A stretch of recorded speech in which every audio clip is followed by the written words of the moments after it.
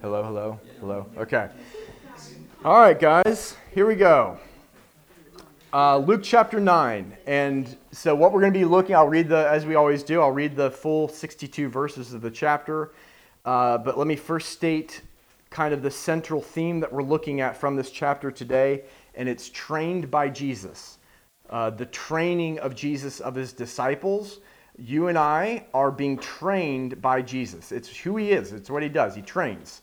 And two particular kind of overarching thoughts that fit under that in this chapter.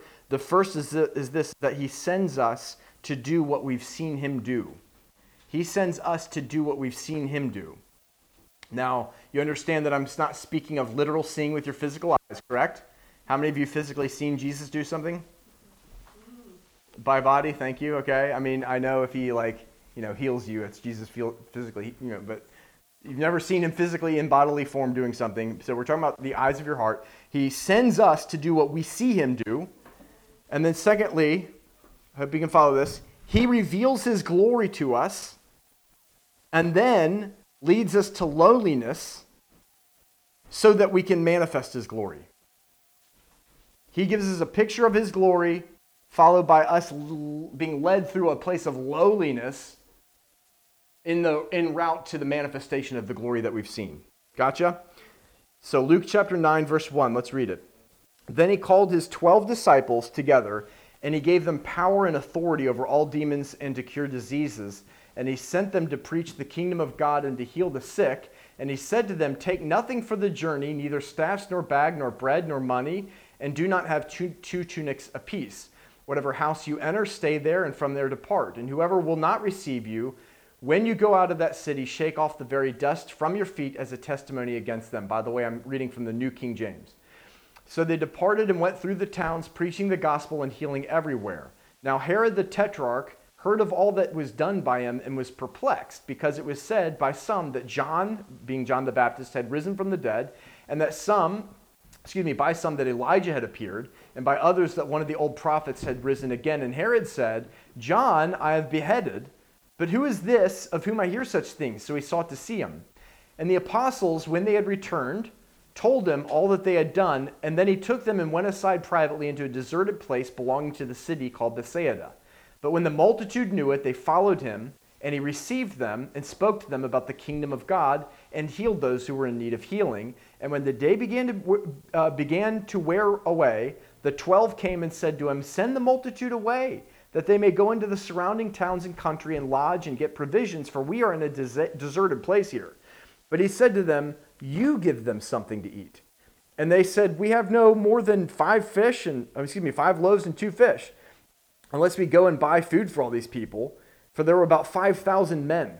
And then he said to his disciples, make them sit down in groups of 50.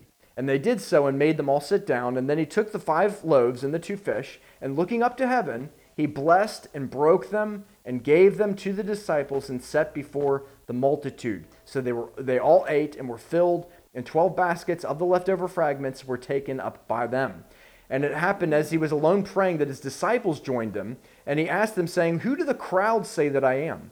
And so they answered and said, John the Baptist, but some say Elijah, and others say that one of the old prophets has risen again. But he said to them, but who do you say that I am? And Peter answered and said, the Christ of God. And he strictly warned and commanded them to tell this to no one, saying, the Son of Man must suffer many things, and be rejected by the elders and chief priests and scribes, and be killed, and be raised the 3rd day. And then he said to them all, if anyone desires to come after me, let him deny himself and take up his cross daily and follow me. For whoever desires to save his life will lose it, but whoever loses his life for my sake will save it. For what profit is it to a man if he gains the whole world and is himself destroyed or lost? For whosoever is ashamed of me and my words, of him the Son of Man will be ashamed when he comes in his glory and in his Father's and of the holy angels.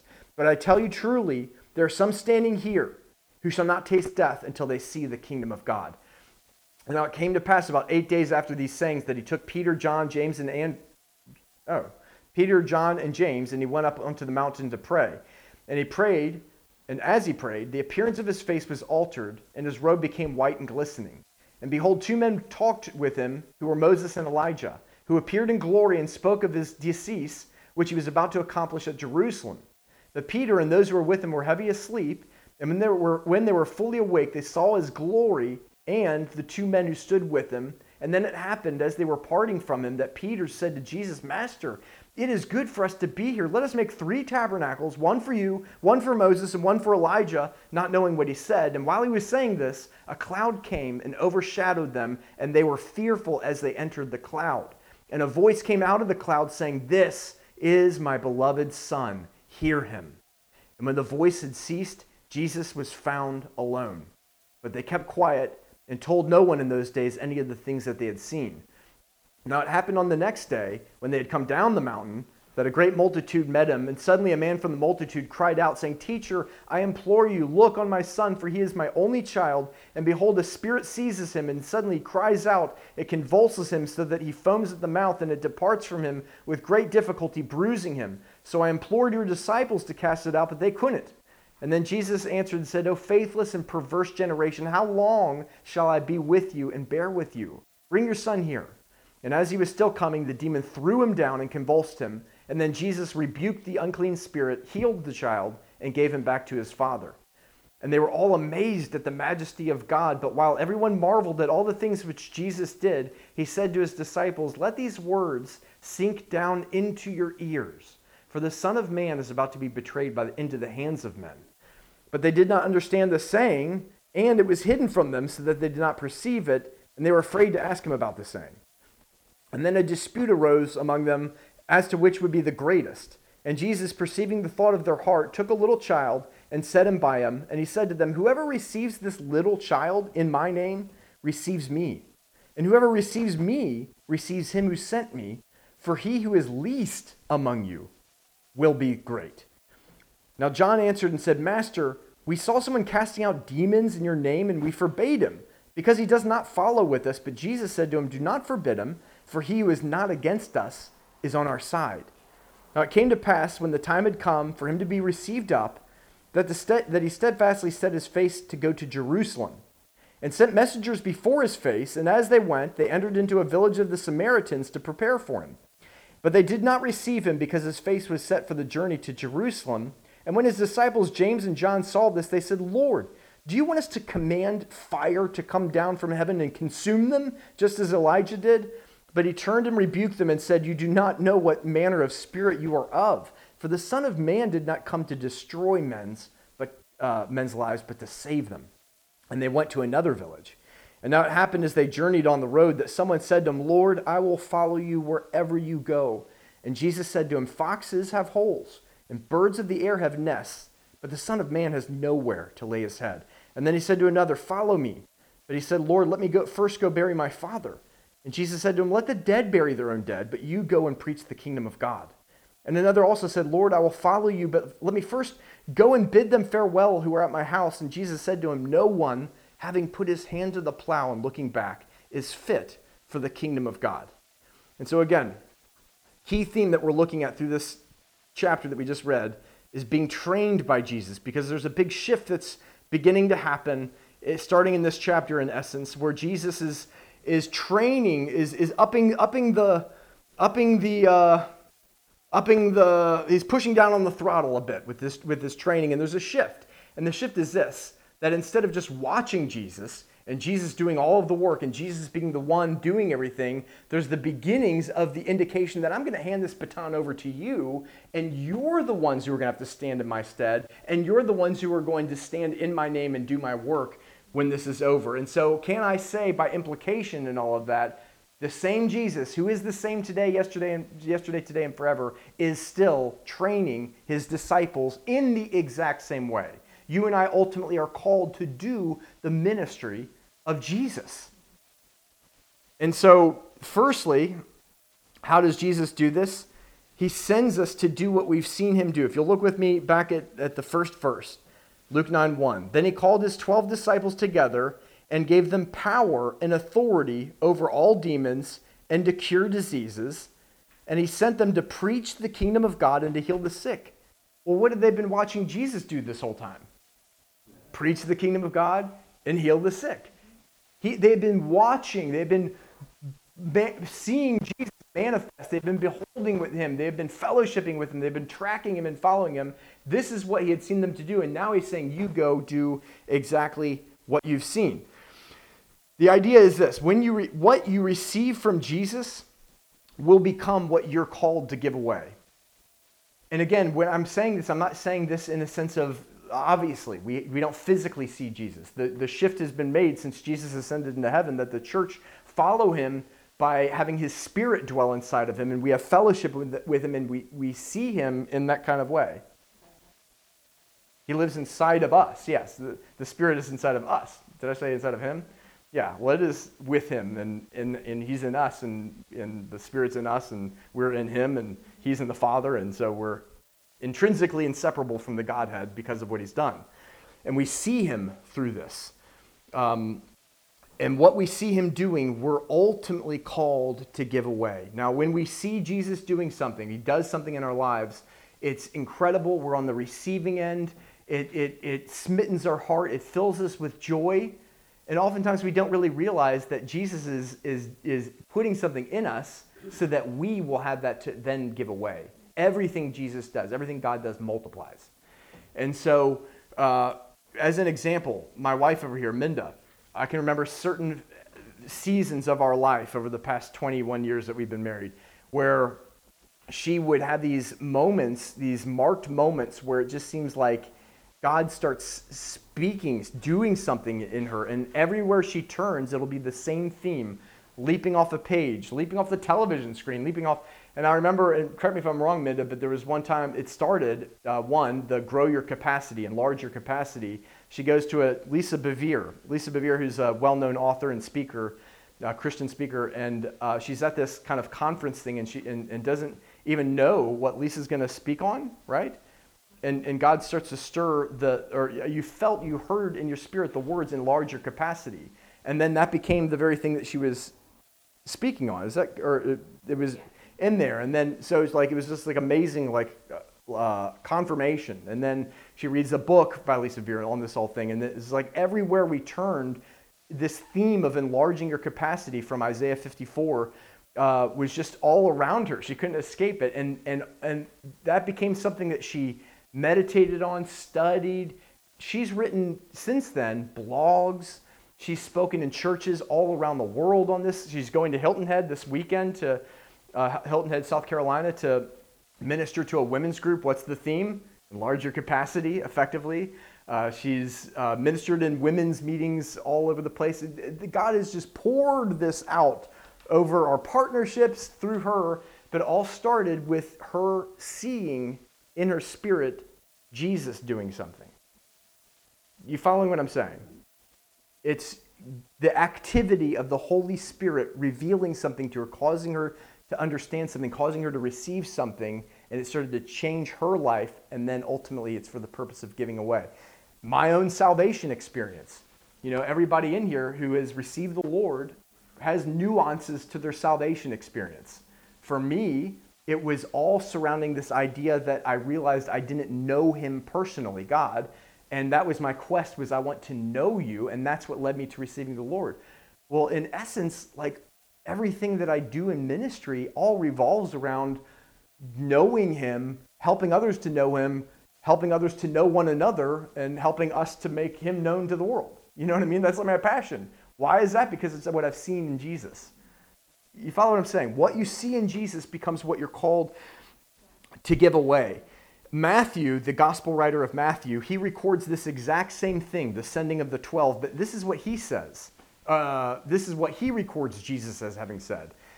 And as you go, preach, saying the kingdom of heaven is at hand, heal the sick, cleanse the lepers, raise the dead, cast out demons. Freely you have received, freely give. What you receive will ultimately be what you're called to give. That's essentially what maturity ends up looking like. And so I want to ask us, what have we seen him do? Ask yourself that question. What have you seen him do? Because that surely is going to give indication to what you're called to do. And can I say, when you focus on doing what you've seen him do, it's actually an easy yoke. It's actually an easy thing to do. You've got faith for it. It's something you've experienced. It's something you know. If Rodney is doing this powerful thing that he does so well, I don't know, maybe he'd like, it's a horrible example, but it's the first one that comes to my mind. He does this amazing series on the book of James. And I think, oh man, if I really knew Jesus, then I would preach like that, the book of James. Well, if I try to do it, it's not my thing. I can preach the book of James. Yeah, but Rodney has a special revelation, or the blood covenant. That revelation is something he carries. You follow what I'm saying? When you focus on what you have received from Jesus, it becomes an easy thing to give away. So what have you seen him do? What are the main things you've experienced of him? I guarantee you he is calling you. How he reveals himself to you is how he is called to you to how he reveals himself to you is how he is calling you to reveal him through you. Always.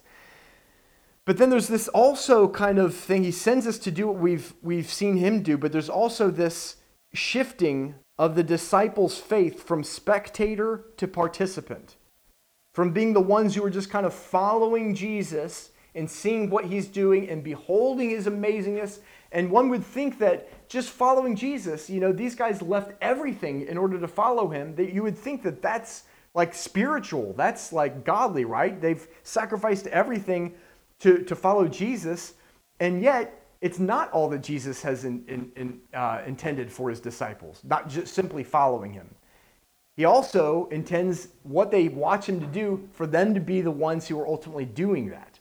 As we just said, moving from spectator to participant. And if you'll look with me, the 12, we're going to start in verse 13, but the 12, he sends them out, and they come back, and they're raving about what God did through them, and he's pulling them away, and says, okay, well, let's go away to a place of rest. And he's actually taking them to a deserted place. They're going to pray together. And it's actually a place near Bethsaida, which is where Peter was from and Andrew was from and several of the disciples were from. They're going back to hometown. Can you imagine how they felt? They've just gone out.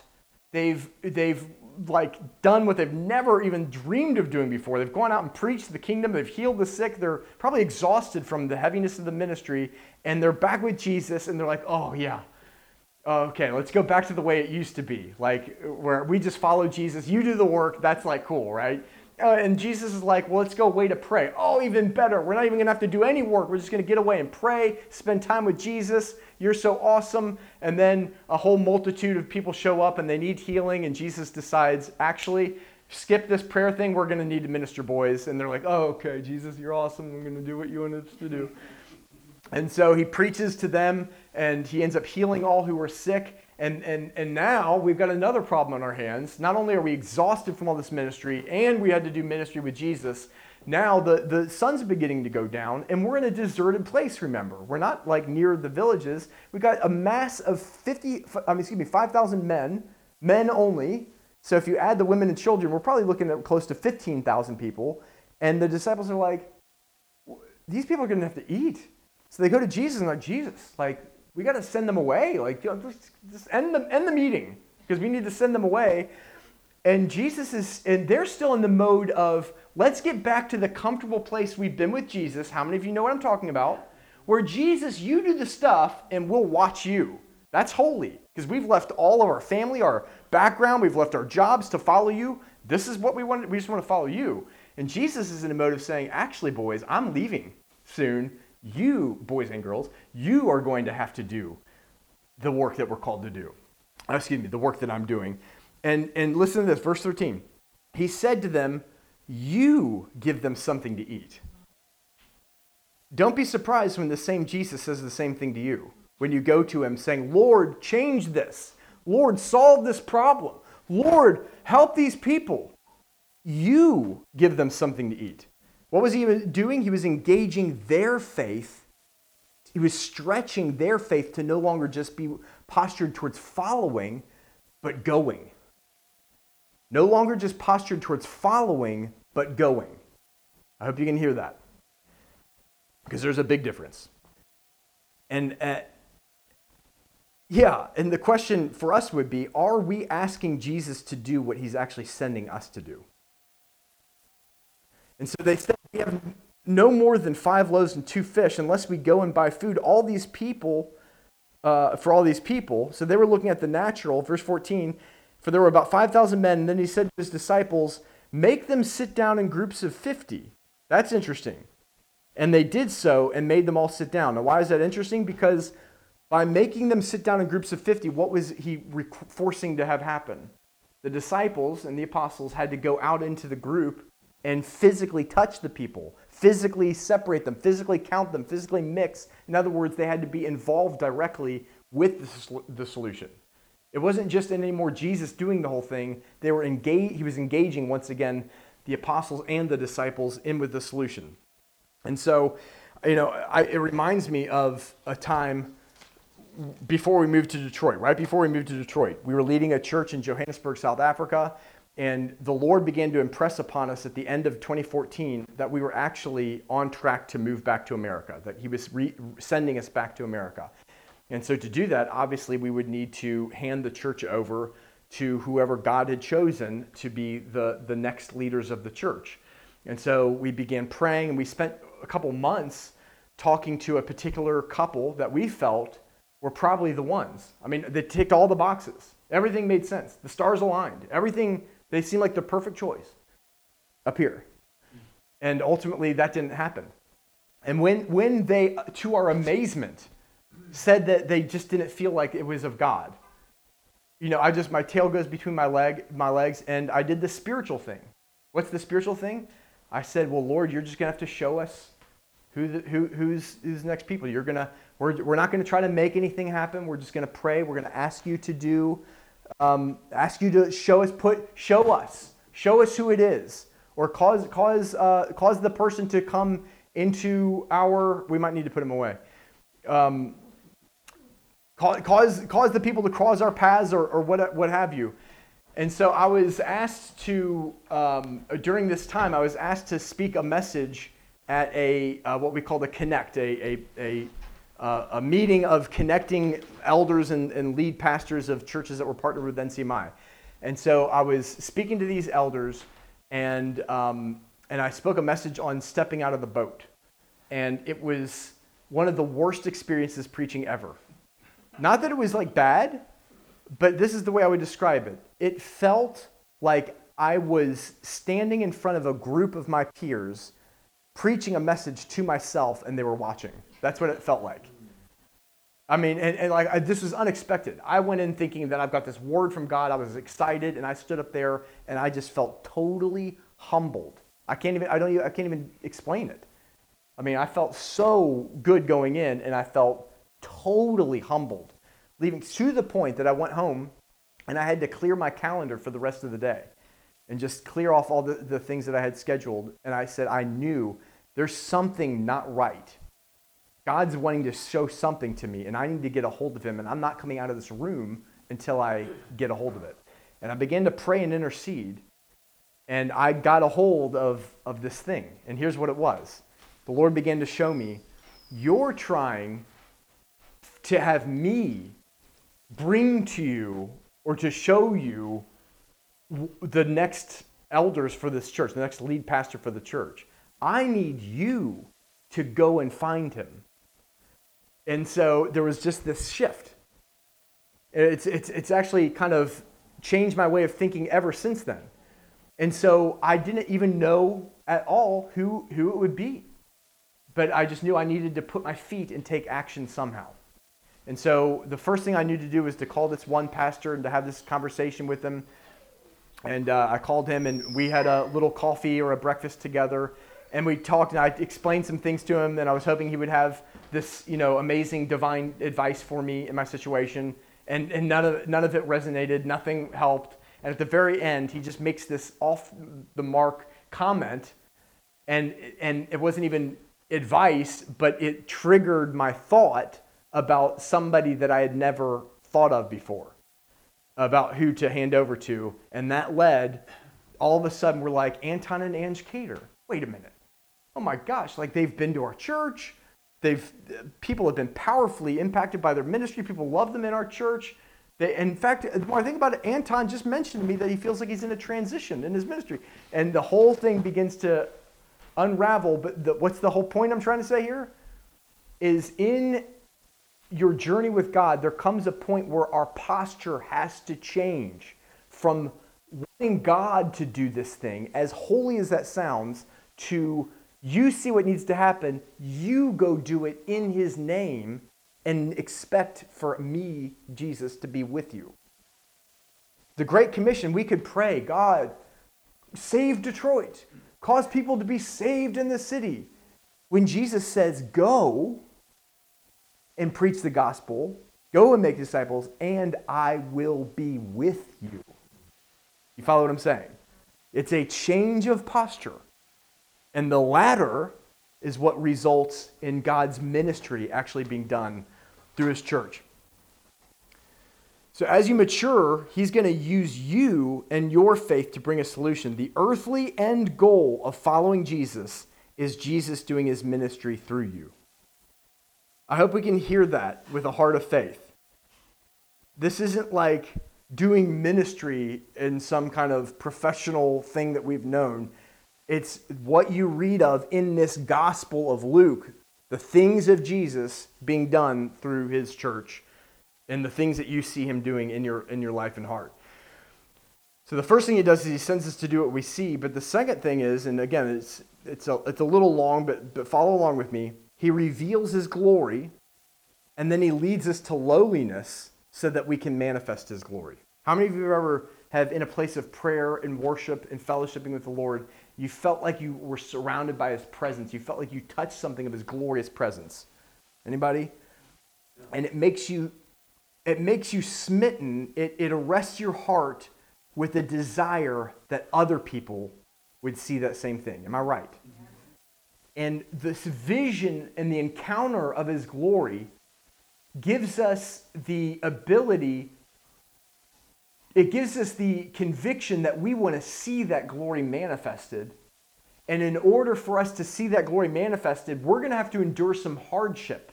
We're going to have to go to some low places to see his glory manifest in our lives. And so we see his glory, and then once we've seen his glory, he then has the ability to lead us into some tough places en route to the manifestation of his glory. Where do we get this? Lofty vision is followed by sacrifice. So if you look with me, Luke chapter 9, verse 20, he said to them, "But who do you say that I am?" And Peter answered and said, "The Christ of God." I'm sure you would agree with me, this statement that Peter just made is a serious one. I mean, it's a lofty vision of Jesus. He is essentially confessing that Jesus is the Messiah, that he's the sent one of God. This is not just like some prophet or some teacher. He's the Christ of God, a lofty vision of Jesus. What's the very next thing that Jesus reveals in result to this? He strictly warned them and commanded them to tell this to no one, saying the Son of Man must suffer many things and be rejected by the elders and chief priests and scribes and be killed and be raised the third day. In Matthew chapter 16, we see the same passage of scripture. You don't need to turn there, but the same story where Jesus is asking who the crowd say that he is and who do they say that he is. And Jesus says, "You are the Christ, the Son of the living God." And Jesus refers to this information, if you will, as revelation. He says, "Blessed are you, Simon, son of John, for no one, flesh and blood has not revealed this to you, but my Father in heaven." And so it's a matter of revelation. And here's the idea, is the greater your revelation, the greater the sacrificial faith that will be required. The more you see of Jesus, the more you will sacrifice for his name. And that may make you feel like, well, I don't want to see any more of Jesus. The more you see of Jesus, the more you want to lay down your life for him. And the good news is this, it's not sacrifice for sacrifice's sake. It is sacrifice for the manifestation on earth through your life of what you have seen of him. Amen. It makes you willing to endure hardship as a soldier for Jesus because you have seen something that is shining far more brilliantly than anything else that you're going to see in this earth. And it makes you hungry that the earth, it's an injustice that the people of the earth have not seen what you've seen. So the greater your revelation, the greater the sacrificial faith is going to be required. In this case, Jesus revealed his own sacrifice. But you understand, before they could even understand their sacrifice that they were going to have to walk through, they had to grapple with the fact that the Christ of God is going to be killed by man. That's a heinous thought, right? So they had to see who he was first before they could even see the suffering that he was going to do. It starts for them with understanding Jesus' hardship, but it's also going to move into their own hardship. We'll see that in a second. So go with me down to verse 29. Here, the same thing happens again. Jesus takes Peter, James, and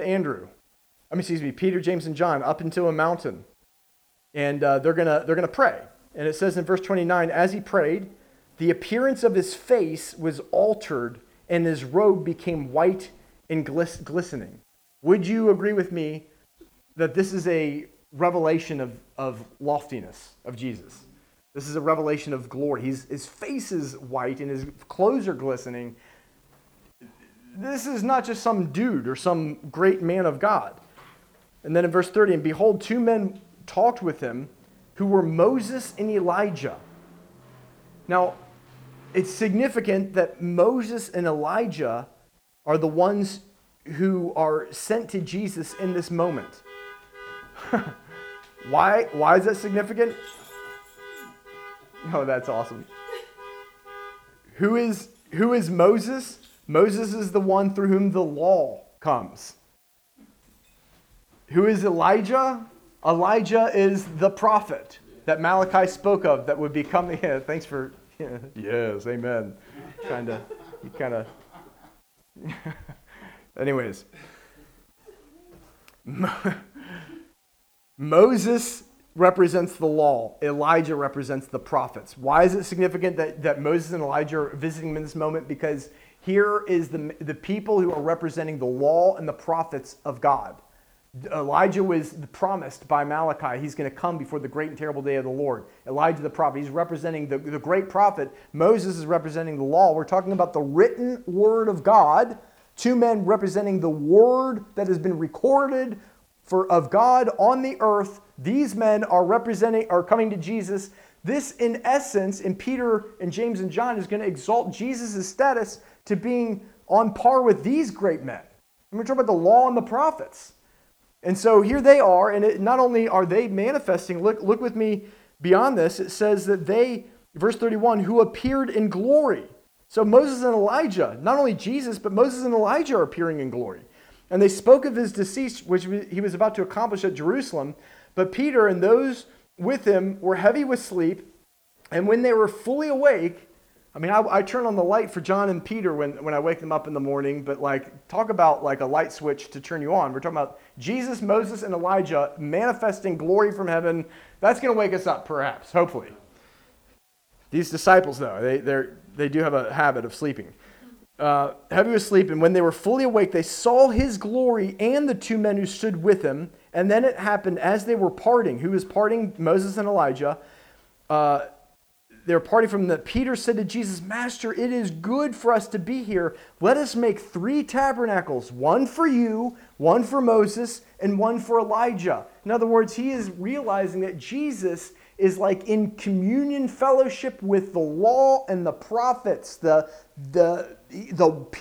who represent the recorded word of God. And he's going to make a tabernacle, a tent for each of them so that we can stay in this holy place. This is good. And the idea is that Jesus is on par with even the law and the prophets. But what happens in this moment? Verse 34, while he was saying this, a cloud came and overshadowed them, and they were fearful as they entered the cloud, and a voice came out of the cloud saying, This is my beloved Son. Hear him. The idea of what the Father interrupting Peter and saying, no. This one is not on par with even my own recorded word. He is the word. He is my representative, my own flesh and blood, my own son. He is above all of that. Even Moses and Elijah, hear him. I think this was a revelation of a loftiness that they had never even conceived could be possible. That is what they encountered, and they encountered it directly from God the Father himself. And what happens right after this? He goes down, he heals this boy who's possessed of a devil. And it says in verse 43, and they were all amazed at the majesty of God. Would you be? And while everyone marveled at all the things which Jesus did, he says to his disciples, in other words, let me remind you, lofty vision is followed by sacrifice. After this vision of his majesty, he says to his disciples, let these words sink down into your ears. The Son of Man is about to be betrayed into the hands of men. He could not have said that to them without them knowing something of his glory. He only began speaking to his disciples about his death when there was a confession about who he was. And the more we see of who he actually is, the more we can handle the sacrifice that is associated with following him. So why did he only begin? I already said that. So what would perhaps we take away from this thing before we move on? I would say let's understand the process is that God reveals his glory. And by the way, if we're not in pursuit of knowing him more and more in his glory, I think we've missed the mark of what Christianity is all about. If you don't believe me, look at Paul in Philippians 4 or 3? 3, yeah. The pursuit of knowing him. That is the pursuit of the believer. It's not even doing his ministry. It's knowing him. And that is what purifies all of churchianity, is when we are primarily about pursuing Jesus, to know him. But as we know him, we will have a revelation of his glory. And as we have a revelation of his glory, we become smitten that glory manifests. And it's when we see his glory, we have something that causes us to be able to endure the sacrifice en route to the manifestation of what we've seen. Understand that process. That is how it works. So the disciples now know that he is glorious, right? They also know that he is going to suffer. The glorious, lofty, exalted one who is above even Moses and Elijah. Somehow the injustice is true. Somehow we don't understand it, but we know it's true because the Father himself has manifested and Jesus himself has said it, that one is going to suffer in this earth. Well, I cannot get my head around that, but it's got to be true because Jesus has said it. So let's continue watching to see how this works, because I'm sure the disciples had no idea how to put that one together, what equation, how that worked out. But now that they know that he's glorious and going to suffer, he begins to lead his disciples into how they are going to lay down their lives to follow him, lay down their lives for man, and lay down their lives for God. So shall we look into that? Because this is still true for you and me today. And let's just kind of go quickly through it. The first thing is that he calls his disciples to receive the least. Can I ask you to close your eyes real quick?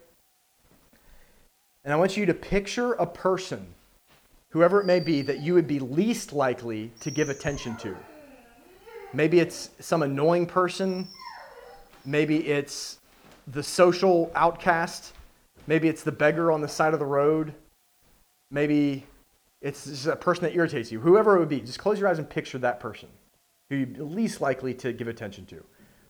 And now look with me in Luke 9:46. Then a dispute arose among them as to which of them would be greatest. And Jesus, perceiving the thought of their heart, he took a little child.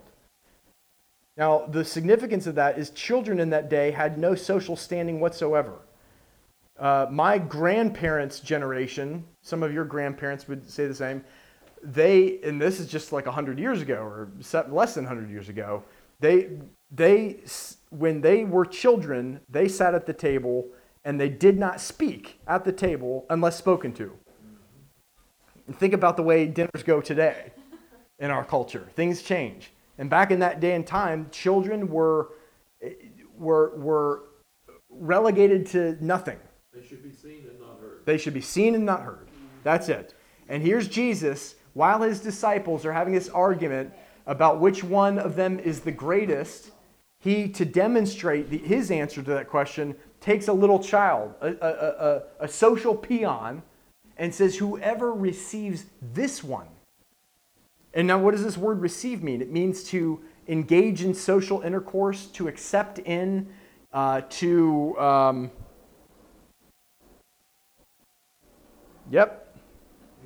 give attention to not refuse socially. Whoever receives this one in my name receives me, and whoever receives me receives him who sent me.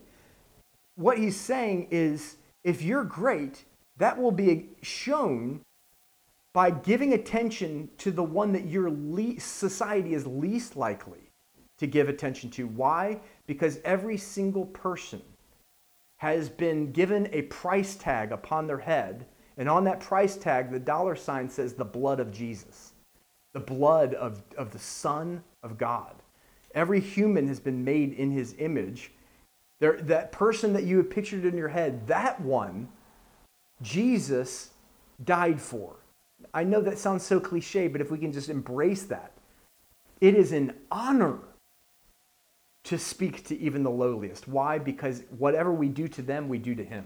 And you cannot separate our treatment of the lowliest from our very treatment of Jesus himself.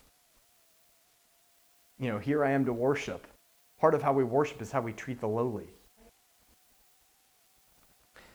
So can we associate with rejects? Can we invest relationally in those that the world does not? Another way that he calls his disciples to lay down their lives for man and for God is to not reject those who don't measure up to our standard.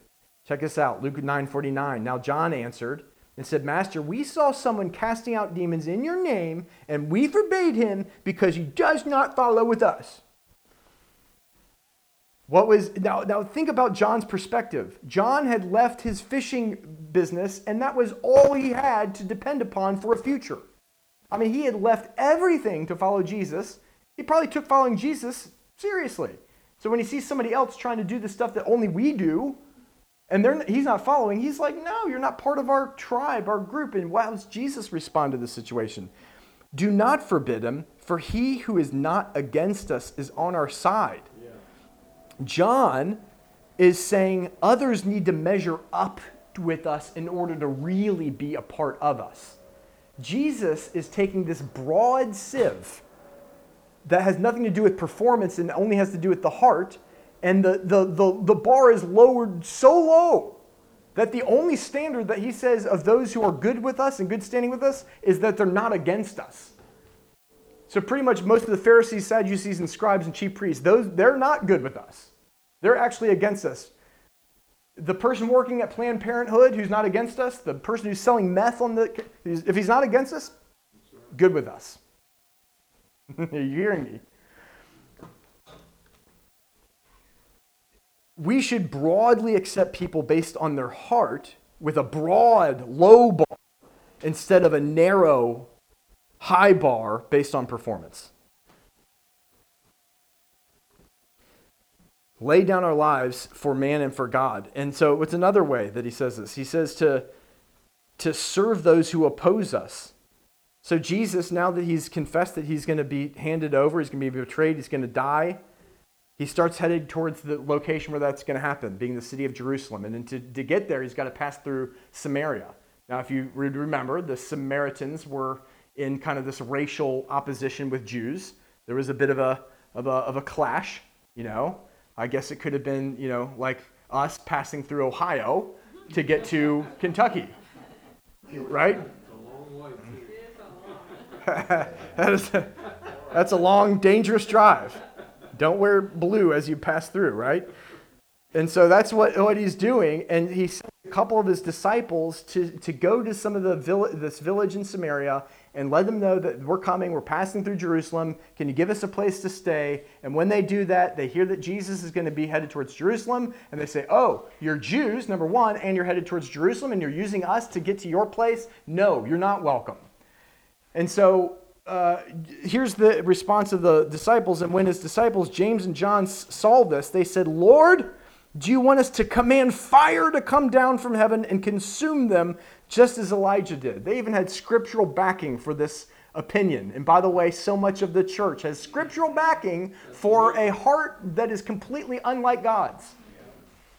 And the devil is chief of twisting the scripture, by the way, and unfortunately he does it in the elect. So here we have a great cost. This is not like an inconvenience.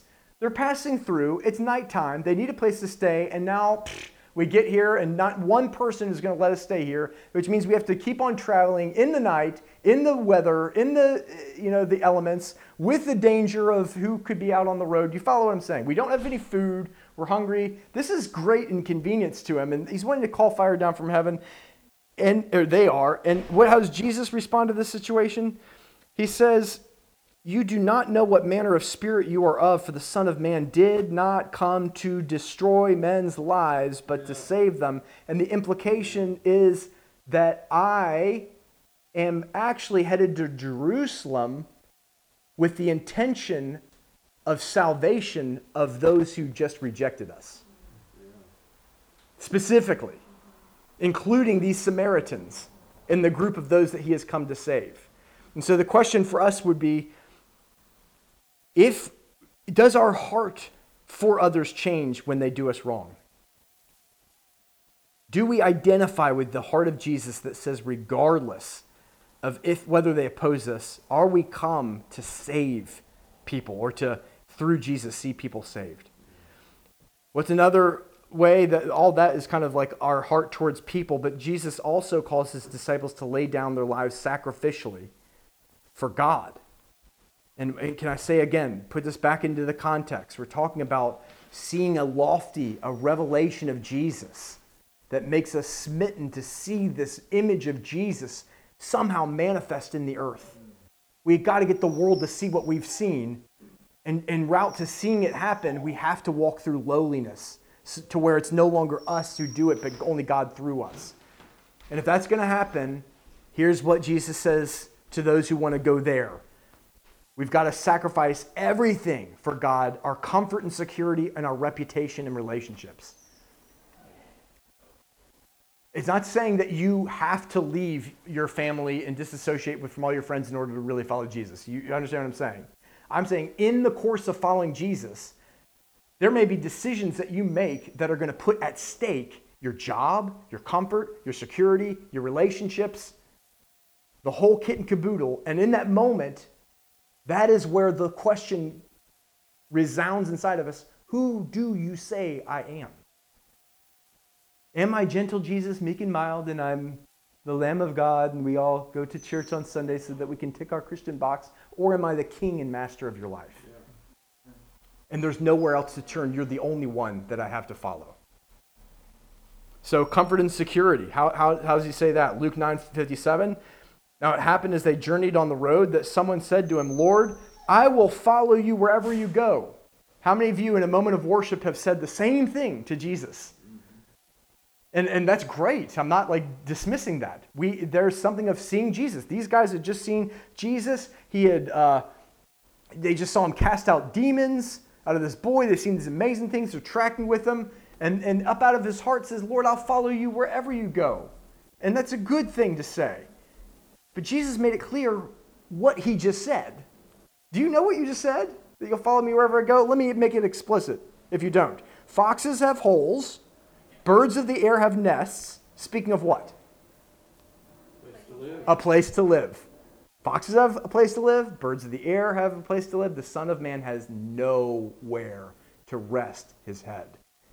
In other words, if you're following me, you don't have home in this earth. Your home is no longer earth.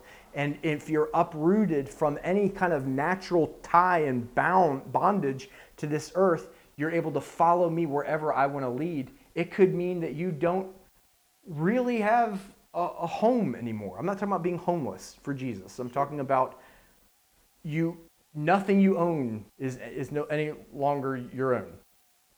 You're stewards, not owners. You hold everything lightly, and God can take it away in a moment. And that's what it means to follow me, is what he's saying. That's the reality. It would be better for us to say these things so that we know the reality of what it is to really follow Jesus. If you follow me, you have no definite earthly security or home. And if obeying Jesus means risking our basic needs, is he worthy of that? Guess what happens when you do make a leap of faith and risk everything, by the way? Guess what happens? He meets you there. He sees you through. I've been there. I've done that. I'm telling you from experience. You put it all on the line. To do this thing that you know Jesus is telling you to do means you put everything on the line. You are toast if he doesn't somehow come through. He will. I believe even if you miss him, he will still come through because he's going to honor your faith. It doesn't mean we get reckless, but it means following Jesus is if you're not putting stuff on the line in the course of following Jesus, there may be a non-following of Jesus happening. He will definitely lead you towards risk in obedience to him. So your comfort and security, but also your reputation and even your relationships. Where do we get that from? Verse 59. Then he said to another, "Follow me." So now the guy's not saying, "I'll follow you." Jesus is beckoning him to follow me. But he said, "Lord, let me first go bury my father." And Jesus said, "Let the dead bury their own dead, but you go preach the kingdom of God." There have been times in my following of Jesus where God has led me to do something that I knew those in my close relationships were not going to be able to understand, and they were going to think I was crazy. And especially early college days, when I made some decisions with regards to career, I had a career path that was normal, that was guaranteed, secure. It was kind of guaranteed to be lucrative. And then I make these decisions because I become a Christian that are kind of giving all that stuff up, and there was no way for the people around me to understand. And when I say the people, I mean like everybody in my life. And when you try to explain, why are you doing this? Well, I feel called to ministry. Oh, that's cool. So what seminary are you going to go to? You're going to get so that you can get like a career in ministry and with a paycheck and right. No. Well, what are you going to do? Well, we're doing I'm getting theological training through this online thing, but really I'm kind of being discipled in my church. Well, how do you make money from that? Jesus? Do you hear what I'm saying? He will lead you to moments where you will actually feel empathy and feel bad for the person that you're talking to who's doesn't understand you. Because you're totally I get it. I get it. I'm sorry. I'm sorry. Take into consideration what this person said. Follow me. I will follow you, Lord. But first, let me go bury my father. Let that sink in. Can you possibly disrespect your family and the one who raised you any more than not attending their funeral? Let the dead bury their dead. You go preach the kingdom of God. Now, I'm not saying, don't go to your dad's funeral. Jesus is saying, if you want to follow me, it is all or nothing. I'm not talking about Clint Eastwood, getting my 45 and saying, you follow Jesus. It's not a threat. Either he is worthy of it all, or he is not really who we say he is. Right. But if he is who we say he is, there is nothing that he is not worthy of. Right. This is the reputation and relationships. Look at the next verse, verse 61, and we'll end here. Another also said, Lord, I will follow you, but first let me go and bid them farewell who are at my house. And Jesus said to him, no one having put his hand to the plow and looking back is fit for the kingdom of God. Just let me go say goodbye one last time. I'm with you, but Jesus is saying, I'm not stopping. If you go bid them farewell, when you try to come back here, where the disciples and me are hanging out right now, we're not going to be here anymore. And we're not going to like make provisions for you to go. We're on our way. In other words, if you want to follow me, you've got to leave everything, hook your chain to this train and go. That's what it is. And that posture of following Jesus will result in the glory of Jesus manifesting through a people who are following him in that way.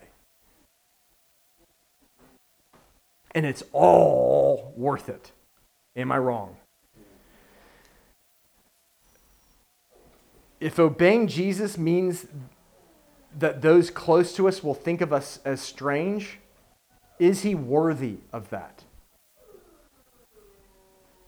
So, can I just conclude with these statements? Firstly, Jesus is training us to do his ministry. That is why you are following Jesus from an earthly perspective. Rodney often says, if that's not the case, then they should have pistols at the altar call. That's a little... Yeah, it's. I mean, can't we just say cyanide or something? Why do you have to say pistols? It's like so violent. But anyways, there's no earthly purpose of us still remaining on this earth after we become a follower of Jesus, if not to do his ministry. Jesus is training us to do his ministry. Secondly, is that to do his ministry, we must first see him. You're never going to do the ministry of Jesus without seeing him through relationship in your spirit, in your inner man. That's our life. That is the river of living waters that Jesus spoke of. It's seeing him. It's beholding him. It's fellowshipping with him. That is our life. Let us never leave that place or try to do ministry but from that place. We see him, but thirdly, as we see him, we then become able to suffer for him. Because following him will result in sacrifice and suffering. It will. But if we leave it there, that's not good news. That's bad news.